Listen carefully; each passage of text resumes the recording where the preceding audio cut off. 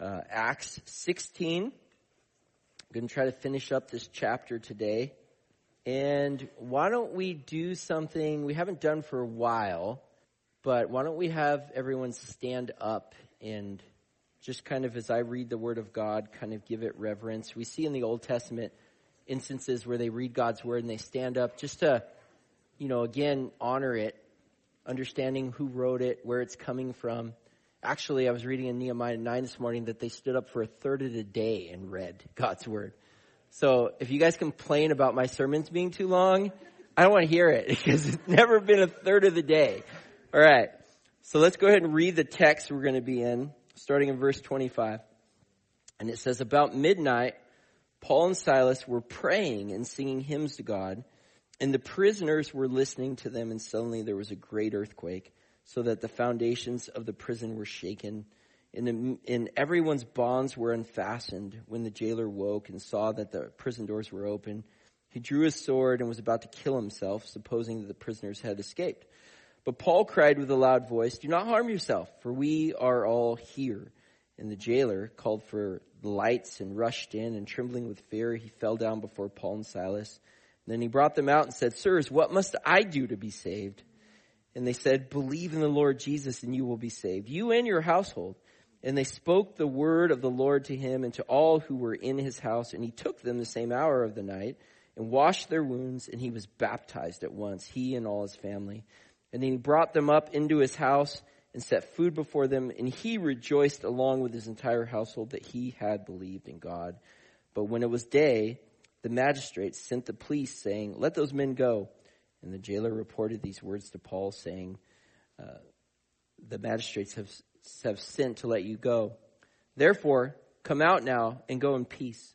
But Paul said to them, "They have beaten us publicly, uncondemned men who are Roman citizens, and have thrown us into prison. And do they now throw us out secretly? No, let them come themselves and take us out."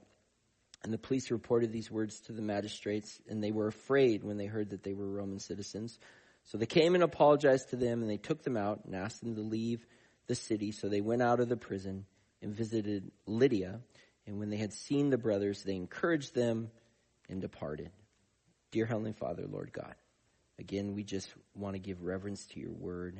We know that the Holy Spirit inspired these very words. They've been protected through time, preserved, because this is what you give us, the instructions for life, if you will, and how to know the God that created us, how much you love us, and your plan to save us, and then your plan for us to live in this new life that is available through Jesus. So this has the words so that we can truly experience what life was supposed to be, and that is a life spent in a relationship with you. So we are so thankful that you've given us the very thing that in some way or another we're searching for our whole life, right in front of us. And so we don't want to take it for granted. And we know that every time we come together, anytime we open this book ourselves, or we're sitting under the reading of it, there's power in it that you work through your Holy Spirit in giving us the information we need to live a blessed and happy life, to have wisdom that we couldn't have apart from you, to have comfort that we couldn't have apart from you, to have correction for our betterment that we couldn't have apart from you. So we want to listen up, because you know where each one of us is and what needs to be spoken to each of us. And we want to leave here changed for the better, which is only something you can do inside of us, Lord. So have your way in us. In Jesus' name, amen. You guys can sit down. Just kind of front load what we're going to talk about today. Paul tells us in Romans chapter 5, verses 3 through 5, that we can rejoice too when we run into problems and trials. For we know that they help us develop endurance, and endurance develops strength of character, and character strengthens our confident hope of salvation, and this hope will not lead to disappointment. Now, even though Paul tells us, and there's other places in Scripture it says that we're to rejoice at all times, we're to rejoice even whether things are going good or they're hard. How many of you guys find it hard to rejoice at all times when you're going through difficult things that you don't understand? Okay, every single one of us. I'm going to represent us all and raise my hand because you must just be tired if you're not. We're all in that category, right? And I think any one of us here, if we were given the option by God, hey, do you want to live a life that's just without any hard things, or like at ease? Nothing ever happens that is against your plans, or no surprises, no difficulties. We would probably choose that, right? Because we don't want hard things to come into our lives, and that's not necessarily wrong. But when you become a follower of Jesus, the hard things in life all of a sudden take on a different meaning. Because God's words tells us that they're not just chance, that basically, even though we're going to face hard things in this life, there's eternal significance that's now attached to them through your faith in Jesus Christ. And basically, because of that, because we know that even though there's bad things we're going through and they're hard and they're uncomfortable, that God is going to be with us in them. He's going to see us through them. They're not going to get the best of us. God is going to even work the worst of things for our best somehow, in some way. And we see him do this over and over again. All of a sudden, there's this hope that we can have even when things are not going good. And because of that, like Paul tells us there in that verse, in that passage in Romans 5, we can rejoice. Not in the hard thing itself, because that hard thing is just a temporary condition of living in a sinful world. You guys understand that, right? It's not going to be like that for eternity. We're just here for a moment in time, which is a drop in the bucket compared to forever. And because of sin, we have to go through hard things, okay? Whether it's our sin or other people's sin. But that's not what eternity is going to be like. God's going to save us from that. So that's a temporary condition. So we don't rejoice in the fact that we're going through hard things. We rejoice in the fact that the God that's in control of all those hard things, that is overseeing everything going on at any given moment, has promised that even in the worst of things, I will work it all for your good. Amen? And that's not a conditional promise. It's conditional in the fact that you receive it through your faith in Jesus, but it's not dependent on anything you do or not. He just says, I'm going to be good in your life. And you will see that one day, right? So that's why we can rejoice. That's what Paul's getting at. They're not wasted, okay? And in today's text, we're going to see a great example of how it's important that we view the hard things we go through in life with the right frame of mind so that we react the right way to them. Because when we do that, God will use it. Not only to produce maturity in you, like Paul was talking about there in Romans 5, but also he will use it to reveal himself to other people around you so that they see their need for him in the midst of their hard times too. Amen? All right. So, just to recap before we jump into the text today, we left off with Paul and his crew ending up in the city of Philippi. Remember, on the continent of Europe, the first mission trip, if you will, that we're aware of, where the gospel's going out to Europe. And they're there. They're preaching to a bunch of Jewish women that are gathering outside of the city to pray. One of those women is a woman named Lydia from Thyatira, which was a city on continent of Asia. She gets saved. Her family gets saved. And then we see during their efforts of preaching the gospel, there's this demon-possessed girl that's owned as a slave, and she's being used by her owners to do fortune-telling for people. And she's following them around, and she's basically affirming who they are. She's saying, these guys are messengers of God, and they have the truth on how to be saved. And we see Paul basically get annoyed with this, in a sense, unholy affirmation, and he casts that demon out, at which point the owners become very angry because they've lost their profit or their ability to make money. And they accuse them unjustly of kind of, in a sense, causing disturbance amongst the people in the city. And at that time, what happens is Paul and Silas are severely beaten.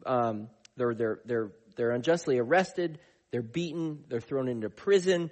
And we left off with seeing them, even though despite all this wrong happening in their life, they're praying and praising God. And so that's where we're going to pick it up today, all right? So, starting in verse 25, it says, about midnight, Paul and Silas were praying and singing hymns to God. And the prisoners were listening to them. And suddenly there was a great earthquake, so that the foundations of the prison were shaken. And immediately all the doors were opened and everyone's bonds were unfastened. So as we discussed last week, here's Paul and Silas, basically not a whole lot going right. They preached the gospel. They basically cast out this demon that was afflicting this girl. And because of that, people just treat them with, in a sense, viciousness, right? They beat them, they arrest them, they really didn't do anything illegal. So they're in this uncomfortable, undesirable situation, but we don't see them complaining. I mean, I'm sure they weren't enjoying it, but we don't see them like complaining about it. We don't see them questioning God. We don't see them feeling sorry for themselves. What we do see is that they're praying and praising the Lord by singing hymns. And then God miraculously acts on their behalf by causing an earthquake and freeing them from their bondage, their restraints, and opening up the prison doors. And here lies another benefit of being a child of God, in that the hard things we so often face in this life can leave us in a place of feeling trapped, okay? Imprisoned by our fears and worries and the accompanying anxiety that happens because of that. Like you're in this place that you can't escape because you're just fearful of what's happening. Have you guys felt that way? How many of you guys deal with anxiety to some degree, or you have dealt with anxiety where you're just worried and you feel like you're trapped in it and you can't get out of it? Now, where that is very true without God, before you became a Christian, with God, he does offer a way of escape from the fear to a place of peace. And it comes through these same two things we see Paul and Silas doing here: prayer and praise. All right? Paul tells us this very, very exact thing in Philippians 4:6-7. He says, don't worry about anything. Instead, pray about everything. Tell God what you need. That's the first step, to pray. That's what we're doing when we're praying. We're telling God what we need. And then we thank him for all he has done. That's the second step, praise. Then you will experience God's peace, which exceeds anything we can understand. His peace will guard your hearts and minds as you live in Christ Jesus. What is it guarding it from? It's guarding it from the lies of the enemy, the spiritual battle. It's a term there in the Greek that would be used like guarding somebody in a military sense. Like, we're in this spiritual battle. The enemy the father of lies, as we talked about last week, wants you to believe all these false things with this attempt to kill, steal, and destroy from you. And when we do this, this is what God uses. He gives us a peace, and it protects us from those lies of the enemy. So Paul basically encourages, number one, to pray. Number two, to praise the Lord instead of worrying. He gives us something to do. When you're worried, do these things instead. And when you do that, you will receive a peace from God, which isn't based on your understanding. Understand that. Okay, it's not a peace that comes from knowing everything's going to work out the way you want, or understanding why things are happening. It's a peace that surpasses all understanding. It's a peace that comes from knowing that God knows what's going on.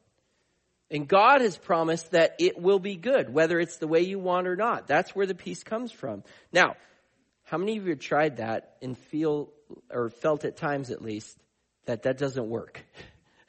I pray and I praise, but yet I'm still worried, right? We've all been there, okay? I still get there. And that's because, like a lot of things with God, when he tells us to do something, it's not just like a magical formula where you just like mechanically do these things. Like, I'm just going to pray and praise, and then all of a sudden God is supernaturally going to give me peace. It doesn't work that way. You see, God gives us many promises to be thankful for in his word. And those promises, this is why it's especially important to know his word, because they especially become important when you're going through something difficult. When you're going through something you don't understand, there are many promises that you need to cling to remind yourself that it is going to be all right. All right? And his past faithfulness to keep those promises will help you trust him in the present. That's why Philippians 4:7, what does it say? Thank him for all he has done. All he's done. Okay? Focus on all the times God has kept his promises to you in the past. All the times where things seem to be going wrong. And God was faithful to bring you through those things, and convince yourself by doing that he's going to do the same again. All right? Because God has truly never, ever given us, any one of us, a single reason to doubt him. He never has, okay? But we need to convince ourselves of that. We need to remind ourselves of that. So to truly pray and give God thanks requires you to really trust that the Lord will handle your situation with your best interests in mind. And that takes humility, because what that means is if you're going to truly trust him, it doesn't have to work out the way you want it to. All right? That's what true trust is, that even if it works out, because we have a habit of always thinking the worst case scenario, even if it works out that worst case scenario, God's promise will not be void. He will still be good somehow.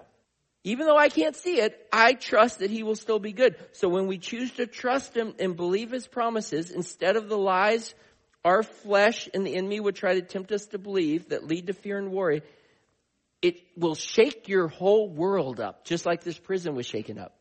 Because literally what it will do is it will turn your attitude of fear to one of thankfulness. Or it frees you from the bondage of fear or anxiousness, just as Paul and Silas were released and freed of their bonds, okay? Because there's absolutely not a single promise that God has made to you that you've received through faith in Jesus. Not conditional, but because you've placed your faith in Jesus and you're a child of God. But there's not a single promise you've received through that faith that isn't emphatically for your good and well-being. And even though I haven't been promised that I'm always going to understand what's going on or things are going to always work out the way that I want, I have been promised that in whatever does happen, it is going to be with my best interest in mind. And the God that made that promise actually knows better than me what is for my best interest. Because he sees the whole picture where I only see part of it. Okay? So you've been given absolutely no reason to fear anything in this life from the moment you've placed your faith in Jesus onward. All right? Even though we still might struggle with it, we have to remind ourselves of this. This is the reality as a child of God. You've got no reason to be fearful. That's why perfect love casts out fear, because fear has to do with punishment. If you're fearful, you are fearing punishment. You think something bad is going to happen to you. And Jesus took all the punishment your sin deserved on that cross, so you don't have to fear it anymore. Even in the bad things that happen, as Jesus said, you will face tribulation in this world, but take heart, take courage. Have hope. I've overcome this world. You're no longer a part of it. You're a part of my kingdom, my world, and my promises apply to you now. And that right there will give you a real hope in your life. When you believe it, when you trust, you will have hope. Hope in the Bible is not a wishy-washy, just hoping for the best. It's a sure expectation of good things to come because God has said so. All right? Which will lead to peace in your life. Paul tells us this in Romans 15:13. He says, I pray that God, the source of hope, will fill you completely with joy and peace because you trust in him. So here's the first thing to get in that verse. There's only one source of true hope. Every other source of hope will inevitably let us down. We've experienced that, and if we're being honest, it will continue to be that way. There's one source of true hope that you can be 100% sure of, and that is God. Because he's said you have given you every reason to be hopeful, and because he's never, ever lied. He's been nothing but faithful. So that needs to be your source of hope. We need to check that. And then you need to trust him at his word. And when you do that, he will be able to fill you completely with joy and peace. So here's the process. Prayer plus giving thanks for his past faithfulness while trusting the Lord with your current circumstances will lead to hope in your situation or a sure expectation of good, at which point the Lord will be able to fill you with joy and peace and you will be free of fear and bondage. Now, let me just explain a practical example of this because I still struggle with this too. Actually, I never even had an anxiety attack in my life until I got saved. And it often happens when I'm going to do ministry stuff. Of all things, I'm going to be faithful to the Lord. And all of a sudden, it strikes. I was just a couple weeks ago, I got the privilege of sharing at the Anchor Christian Academy for their chapel time. And so I took my son to lead worship, and so we're driving on the car, and I just start feeling sick, with anxiousness, sick where you guys probably, if you guys have anxiety attacks, you start sweating, food just starts ready to go right through you, you start getting nauseous, and I'm feeling this, all right, and so right away I've felt this before, so it's start praying. Start thanking the Lord. Lord, you've got me through this before. I've got worship music on and I'm praying to God. Now, the trusting part What that looked like for me is that I didn't turn around the car and go home. All right. It was like, all right, God is going to be faithful. I've felt this way before. He's going to get me through this. I'm not letting these lies in my head, whether it's the enemy or my flesh, deter me from doing something God wants me to do. So I'm going to move forward. And I get there and I'm still sick. I'm like chatting with all the people I know, just about ready to hurl all over and, run to the bathroom really quick before getting up there. And like it was like that all the way until my son started leading the kids in a worship song, and I was worshiping the Lord. And then just like that, it was all gone. And then I got to share the word with these awesome kids and hear great testimonies or reports just back on what the Lord taught them. But all that to say is that's what it looks like. All right? And every single one of us, the Lord's given us the same mechanism and has released you from having to live in that fear and anxiousness. All right? But it's something we got to learn. And it's something that, again, we have to persevere and endure through those times when we're struggling with it so that we can see God deliver us from it. Amen? That's what trust is. And then when you see it enough, like it says in the word, it's like when you rebuke the enemy, he'll flee. Resist him. That's your resistance. Eventually he'll give up because you see he's not getting anywhere with you. Amen? All right. Verse 27, it says, when the jailer awoke and saw that the prison doors were open, he drew his sword and was about to kill himself, supposing that the prisoners had escaped. But Paul cried with a loud voice, do not harm yourself, for we are all here. So this jailer, he wakes up, sees the prison doors open, makes a good assumption in that, man, the prisoners must have gone. He's ready to kill himself. And that's not without reason, because in that Roman culture, what would happen is if a jailer let a prisoner go or let a prisoner escape, he would be responsible for whatever sentence that prisoner had. He'd have to carry it out. So surely there were probably prisoners in this prison that had the death sentence. They were kind of awaiting for that. So he knew that, man, if these guys got away, then I'm going to get that death sentence, okay? And so he's in this low spot. He's ready to take his life, but Paul intervenes. He basically tells him, no, we're all still here. And the fact that Paul and Silas didn't run for it as soon as they had a chance should be noted here, as they most likely knew what would happen to this jailer had they bailed and left him there. Worldly wisdom would have said to run for it, but love told him, hey, this guy's more important than our personal freedom, so we're going to stay here. And this display of grace by Paul and Silas was all the more amazing because this jailer was the very guy that was a part of their unjust treatment. He didn't deserve them to show this type of grace, this type of wanting what's best for this guy. He didn't deserve that. Yet they did it anyways. And that struck something with him, all right? Because look at his reaction here in verse 29. It says, the jailer called for lights and rushed in, and trembling with fear, he fell down before Paul and Silas.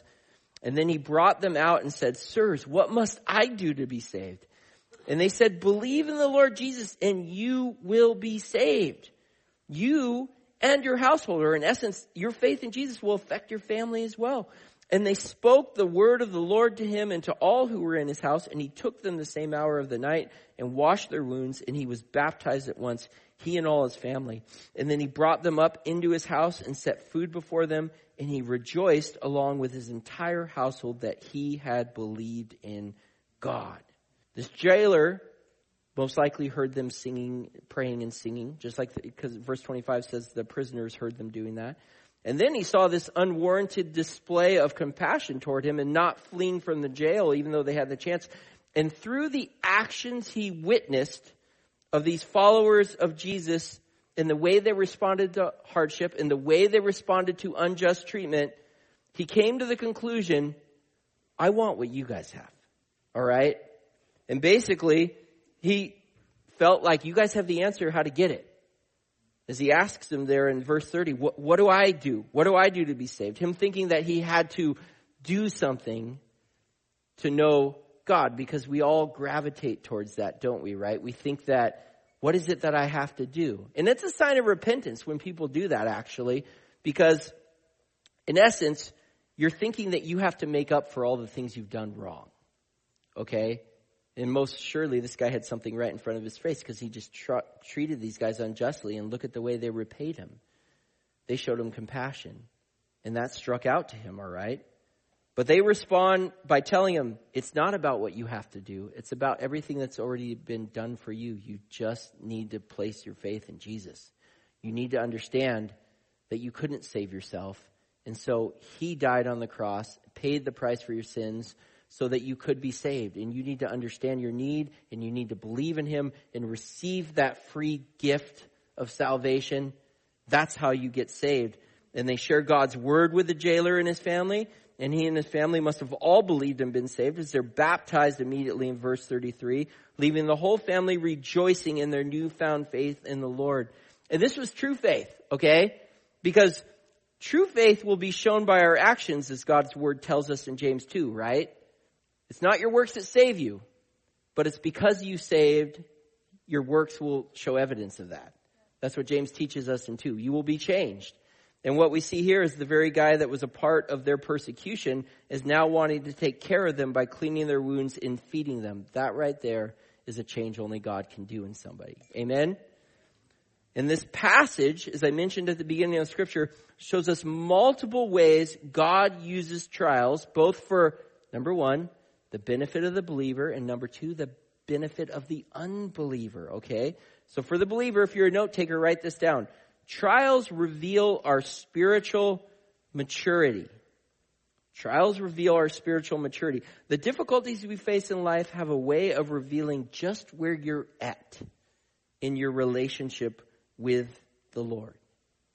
You might have heard it said before, Christians are a lot like tea bags, in that you really can't be sure what's in them until they're placed in hot water, and it reveals what exactly is in them. All right?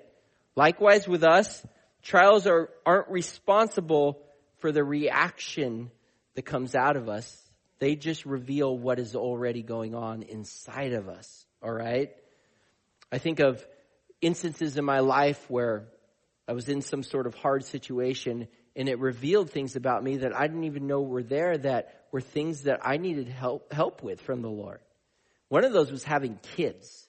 I thought I was a pretty decent, pretty generous person until I had a child.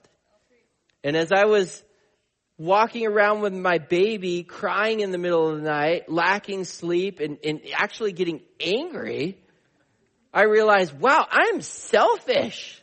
I am wretched, man. This little helpless baby can't take care of himself, and I'm mad about it. I mean, it was like one of those like sobering moments where the Lord's just like, you're not as good as you think you are. You got a lot of work left. All right?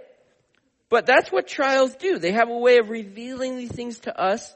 If we weren't ever placed in hard situations, it would be very difficult for us to be aware of those areas that we need to go to God with to help fix. As it's far easier to react the right way when things are going the way you want than it is to react the right way when things aren't going the way you want, right? So we're all in this process of continually being changed for the better, and it's important for us to be aware of those areas that we need to seek the Lord for help to grow in, because what comes with living according to God's word is blessedness or happiness or the abundant life. That's how Jesus refers to it. There's this much better life God has for you, and it's received through, it's been given to you, but it's received and experienced through living the way he tells us to, which has to be learned. It has to be taught by him. And so we need to be aware of those things that we still need to learn, that we need God's help to work on, all right? So we can look to him to help us in those things.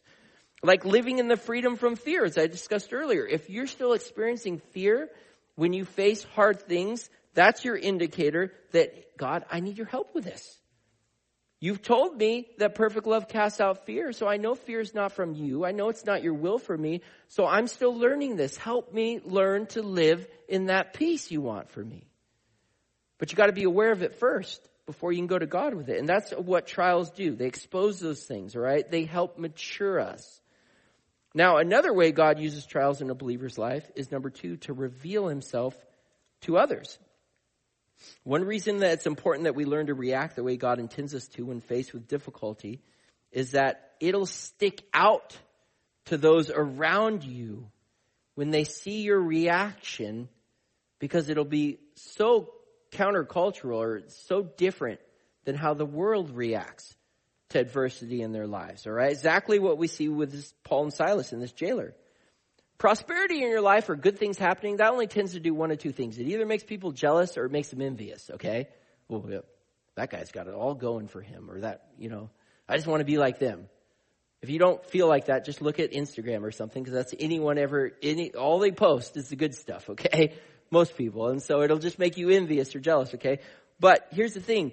When they see you praising the Lord in the midst of adversity, when things are not going good, and they see that you still have hope, that you still are looking for that good thing God has promised you, like you're still encouraged, you're not giving up, that right there will stick out to people and leave them wondering why and wanting to know more, because that is not normal.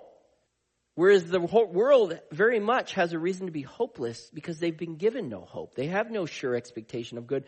As a follower of Jesus, you've been given every reason to be hopeful. And when they see that, it sticks out and they will want to know more. And that leads to the way God uses trials in an unbeliever's life as well. For the unbeliever, trials are used to show them their need for God. This Philippian jailer was at a pretty low spot, man. He was suicidal.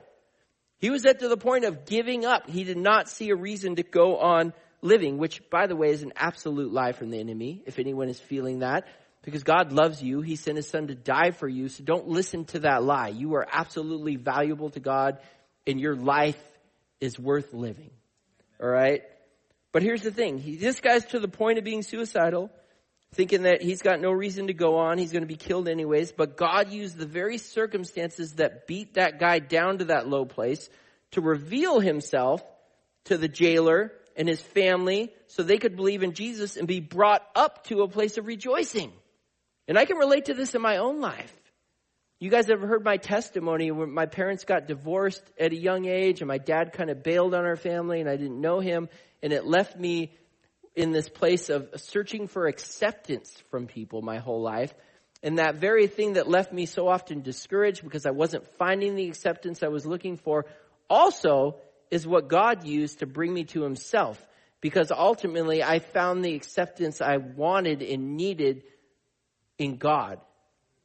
He was the only one that accepted me for who I was, and he was the only one that could be that perfect father I was looking for. So that very negative thing, which God wasn't responsible for, that was because of sinfulness. But that very thing, that bad thing, God used for my good to bring me into a saving knowledge of him. All right? And that's what he does. So often, most of you guys have that testimony too, where even before you knew God, you look back now and you see the things in your life that weren't caused by him, but that he was using to show you his need, your need for him in your life. That's how great our God is. Working everything so that people can know he loves them and their need to have a saving relationship through faith in Jesus. Amen? And it says in verse 35, but when it was day, the magistrates sent the police saying, let those men go. And the jailer reported these words to Paul saying, the magistrates have sent to let you go. Therefore, come out now and go in peace. So after visiting the jailer's home in what amounted to protective custody, Paul and Silas must have gone back to jail knowing this guy would get in trouble if they didn't. And the jailer gets some good news and that, hey, you guys can be released, and he relays the message to them. And this leads me to believe that the God that knows all things and would have known that Paul and Silas were basically being released the next day, that's not why he caused that earthquake ultimately. I mean, we can see that and think, oh yeah, he's releasing them, but really, was that necessary? The reason he caused that, and we don't know this for sure, but I would just speculate, is because he knew that it would create this opportunity for them to react the right way in this trial and be a witness to this jailer so that he and his family and then other people that witnessed it in that jail could get saved. Then it goes on in verse 37, it says, but Paul said to them, they have beaten us publicly, uncondemned men who are Roman citizens, and have thrown us into prison. And do they now throw us out secretly? No. Let them come out themselves and take us out. The police reported these words to the magistrates, and they were afraid when they heard that they were Roman citizens. So they came and apologized to them, and they took them out and asked them to leave the city. So they went out of the prison and visited Lydia And when they had seen the brothers, they encouraged them and departed. So as I mentioned last week, Roman citizens were under a very different law, civil rights. They had very different civil rights than non-citizens.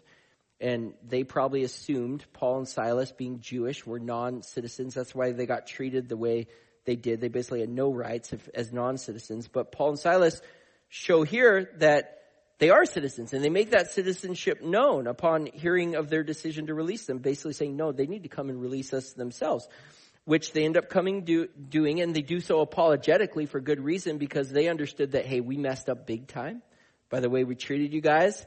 And if Paul and Silas chose to, in a sense, elevate that up to higher authorities, these guys could get in a lot of trouble. So they're like, well, we're sorry. We've truly made a mistake. And they're very apologetic, and they let them go. And Paul and Silas end up showing grace and peacefully leaving. And they says they visit Lydia and the other believers to encourage them in their faith on the way out of town. Now, here's something I want to point out, though. One might wonder, if Paul and Silas were citizens of Rome, why didn't they say something and avoid being thrown in prison and beaten? All right? And I would say verse 40 gives us a clue to at least one of the potential reasons. And that is in that it says that some of the believers they encouraged on the way out of town were brothers, as in plural. Now, up to this point, we only see them specifically preaching the good news to women outside of the church, all right? Other than in the jail. And we know that Lydia's family got saved, so that could included some males, and there could have been some other men that got saved that just aren't specifically talked about here in this chapter while they're in Philippi. But there were most certainly other men in that prison, as verse 25 says, that were listening to Paul and Silas as they prayed and sang hymns, and got to see them not flee when they had the chance to. And seeing how God used that to save the Philippian jailer, it's completely reasonable to assume that he probably saved some of those other prisoners as well, right? And none of that would have been able to happen had Paul and Silas not been willing to give up their rights for the good of others. And I think that's important, because remember a couple of weeks ago we talked about this, right? Just how because we have the liberty to do certain things as Christians, those things that aren't necessarily sinful, should we be doing those things? Because if in doing those things we compromise our ability to tell people about Jesus or witness to them, are they really worth it? Right? That's exactly what's going on here. And I've had this conversation, especially having to do with our rights, multiple times over the last couple of years, because let's face it, some of our rights were put in question, right? And a lot of people go to Acts 22:25, where Paul pulls the rights card because he's being unjustly treated and he's about to be beaten. And he says, I'm a Roman citizen. Can you do this? And it spares him.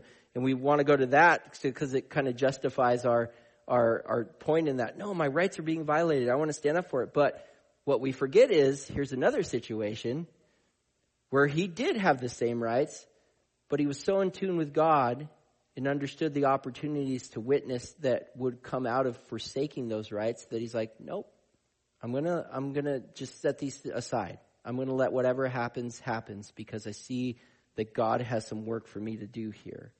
Would it have been sinful for Paul and Silas to pull their citizenship cards and avoid the unjust treatment they received? Not at all. They could have done that. But their obedience to the will of God was more important to them than their earthly rights, and they were in tune enough with the Lord to sense that, no, we're not supposed to say anything because we got people to witness to.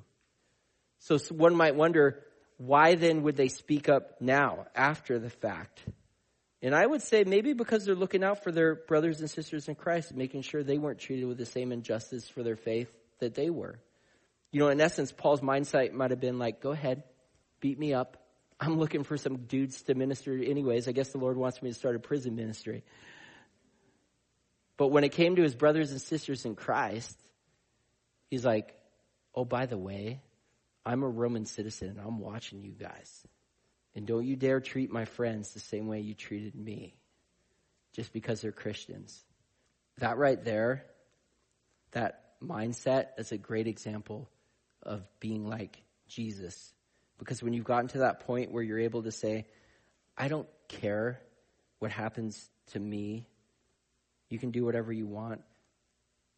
as long as the welfare of others around me is taken care of. That's following Jesus' example, putting others above yourself, because isn't that what he did for each of us on the cross? Amen? And that right there, that type of mentality is why God was able to use Paul and Silas in such a powerful way, because they so awesomely reflected Jesus in their actions. Amen? Amen. All right. Well, as the worship team comes up here, I just want to end on this point of hard things, and that how God has saved us from having to live in fear and worry during the hard things we face. Because let's face it, a lot of our life is spent facing difficulties, right? Whether it's big things, like sickness that's life-lasting, or losing loved ones, or, horrible things happening to us, or just the everyday hard things. Raising your children day in, day out. Being married day in, day out. These things that are blessings, but they're also very difficult. Whatever it is, God has saved us from having to have this attitude of fear and worry and anxiety. This world is full of hard stuff that the enemy would want to use to, in a sense, beat you down. To put you in a place like the jailer where you just feel like you can't go on anymore. Because things are so difficult. They're so hard. I don't know, is it even worth going on? Because I don't see this ever getting better. But in Jesus, he wants to use those very same trials that the enemy's trying to beat you down with to, in a sense, beat you upward and onward. Okay? That's the reality. If you've placed your faith in Jesus as your Lord and Savior, that whole thing has been shaken up in your life and flipped upside down, because the very things that, again, the enemy would want to destroy you with have now become the very things that are shaping and molding you into the beautiful person God created you to be. If you're a Christian feeling beaten up like Paul and Silas, God's using to help you mature. And their whole point of maturing is so that you can experience more of that blessed life that God intends for you. All right? So you don't miss out. Think of it this way. I like the analogy of a diamond, because when a diamond comes out of the ground, it's just a rock. It's still valuable, but you wouldn't tell by looking at it. It has to be broken. It has to be shaped by a master jeweler so that it's able to display the light in it with the utmost brilliance. And that's kind of like what God's doing through your whole entire life. All of a sudden, like I said, the horrible things, the hard things that we don't like going through that seem very pointless. Why am I going through this? Before God came into your life, with God in your life, all of a sudden they have meaning, they have purpose, and they're making you into who God made you to be, so that you're that beautiful bride that he's ready to receive when he comes back to get us, or we go to be with him. Amen? We got to remind ourselves of that, guys, every day when things are difficult. And he's also using that adversity to reveal himself to those around you who are watching, because you have opportunities all the time. Moms, you have opportunities with your kids daily in your house when things are hard to react the right way. And they see that, and they glean that, and they attribute that to the Lord, and you get those teaching opportunities with them. Or they see you react to a hard situation. Your neighbors see something going on crazy in your life. They see COVID going on like the last 2 years, and they see that you're reacting differently than them. And why? Why are you so calm? Why? Oh, because God tells me this. He says I don't have to be fearful. And who doesn't want that? As miserable as it is to be afraid and worried, who doesn't want to be relieved of that? Who doesn't want peace? Nobody. And we've got the greatest gift to give them, because Jesus is the way they access that peace and that joy despite those hard things. Amen? We live in it, and then we get to experience it first and foremost, and then we get to give it to other people. And if you're somebody in here today that hasn't received Jesus as your Lord and Savior, and you're feeling beaten down like this Philippian jailer, here's what God would want to remind you or tell you today. That's not the place he wants you to stay at. In a sense, God himself, God in the flesh, that would be Jesus Christ, God's Son, came and lived as a man and lived a sinless life, that proving that he was God, because the Bible tells us that no one is sinless in this world. We can't be sinless. All of us have something we've done wrong, multiple things if we're being honest, and that's what separates us from God, because he's perfectly righteous and he's just, and he can't be in the presence of unrighteousness without justly dealing with it, and the penalty for sin is death. So God, knowing that you couldn't save yourself, sacrificed his Son on that cross, took all the sins of mankind, all your sins, all my mankind, or all my sins upon himself, and paid the just price once and for all sin, so that when we recognize that, we say, Lord, we need you to save us, and we invite him to come into our lives, we're saved. We're forgiven of our sin, and we're saved. Amen? And then he rose again on the third day to prove that he was in fact God, because he conquered death. Not only for himself, but for you who have placed your faith in him. Death has lost its sting. We're going to talk a lot about this on Easter. That's what we're celebrating, our risen Savior, and what the victory that, man, death is the thing to be afraid of. That's ultimately a reason behind a lot of our fear and worry. But we have nothing to fear or worry now, because death is an upgrade for us. We leave this world and we go to be home with the Lord, where we never leave him again, and we don't have to deal with the hard things anymore. Amen? That's the reality. That's the truth, brothers and sisters.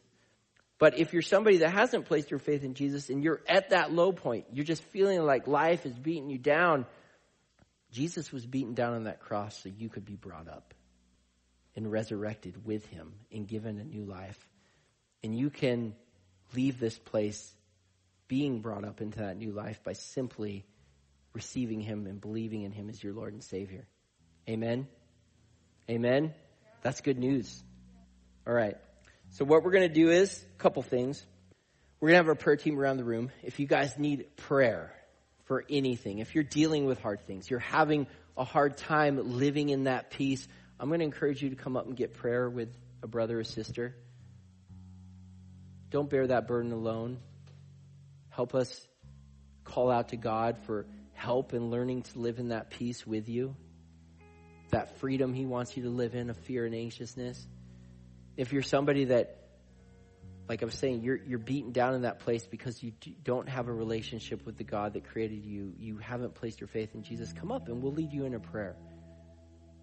You can do it right where you're at. That's totally fine if that's what you're comfortable with, but sometimes it helps to have somebody else just to confess that need for Jesus, that you are a sinner, that you need to be forgiven, that you need his help in your life, you need him to be Lord, and we'll pray with you as well.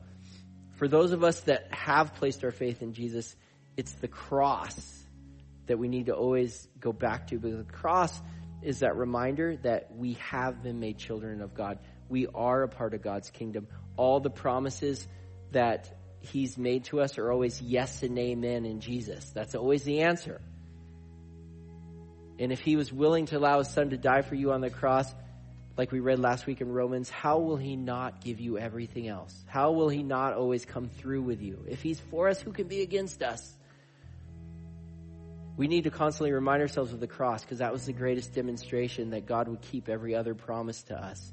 And so we'll have communion available, and during this last song, you can come up and get it. We have some here on these tables and then on the back table, whatever's easiest. But grab a communion elements and just take them and we're to do this in remembrance of Jesus. So we take that bread, which is symbolic of his body that was broken for us in his death, and we take that juice that's symbolic of his blood that was spilled, that atoned for our sins, paid the price for them. Basically, his death being a reflection of the wrath and judgment that our sin deserved, that's already been dealt with once and for all. So we don't have to worry about it, because we've given our sin to Jesus, acknowledged that we needed to give it to him, and so he could pay it on the price, and we've received his forgiveness. his grace, undeserved, unearned, unmerited favor in return. And as the Bible says, you are now robed in the righteousness of God. When he looks at you, even though you're a work in progress on this earth, you will be perfect one day when you're with the Lord, but when he looks at you, he sees his son. He sees you as right as you could ever be. Amen? Amen. So take communion on your own, and let's go ahead and praise the Lord. Thank you so much again thank you for saving us, Lord. Thank you for this freedom you've given us. You've freed us from so many different things in our lives. We can think of so many practical things, but you also freed us from having to worry and be fearful, to be in a sense in this bondage of anxiety. There's so much stuff in this world that the enemy would want to scare us with. Yet in you've given us every reason to be hopeful in all of it. And we're so thankful for that, Lord. It flips our lives upside down that we've been given these promises and that we can, no matter what is going on, have a joy and peace that's only in you, in what you said, in your you've been nothing but faithful to keep your word to us, and that demands our present trust, Lord. So we want to, even now, if we're facing hard things, we want to give those things to you prayerfully and praise you for all your past faithfulness and live in that present trust that you're going to continue to do what you said, so that we can have that hope, that sure expectation of good in our lives, and receive the peace and joy that you intend for us, Lord. I pray that for all your people. In Jesus' name, amen.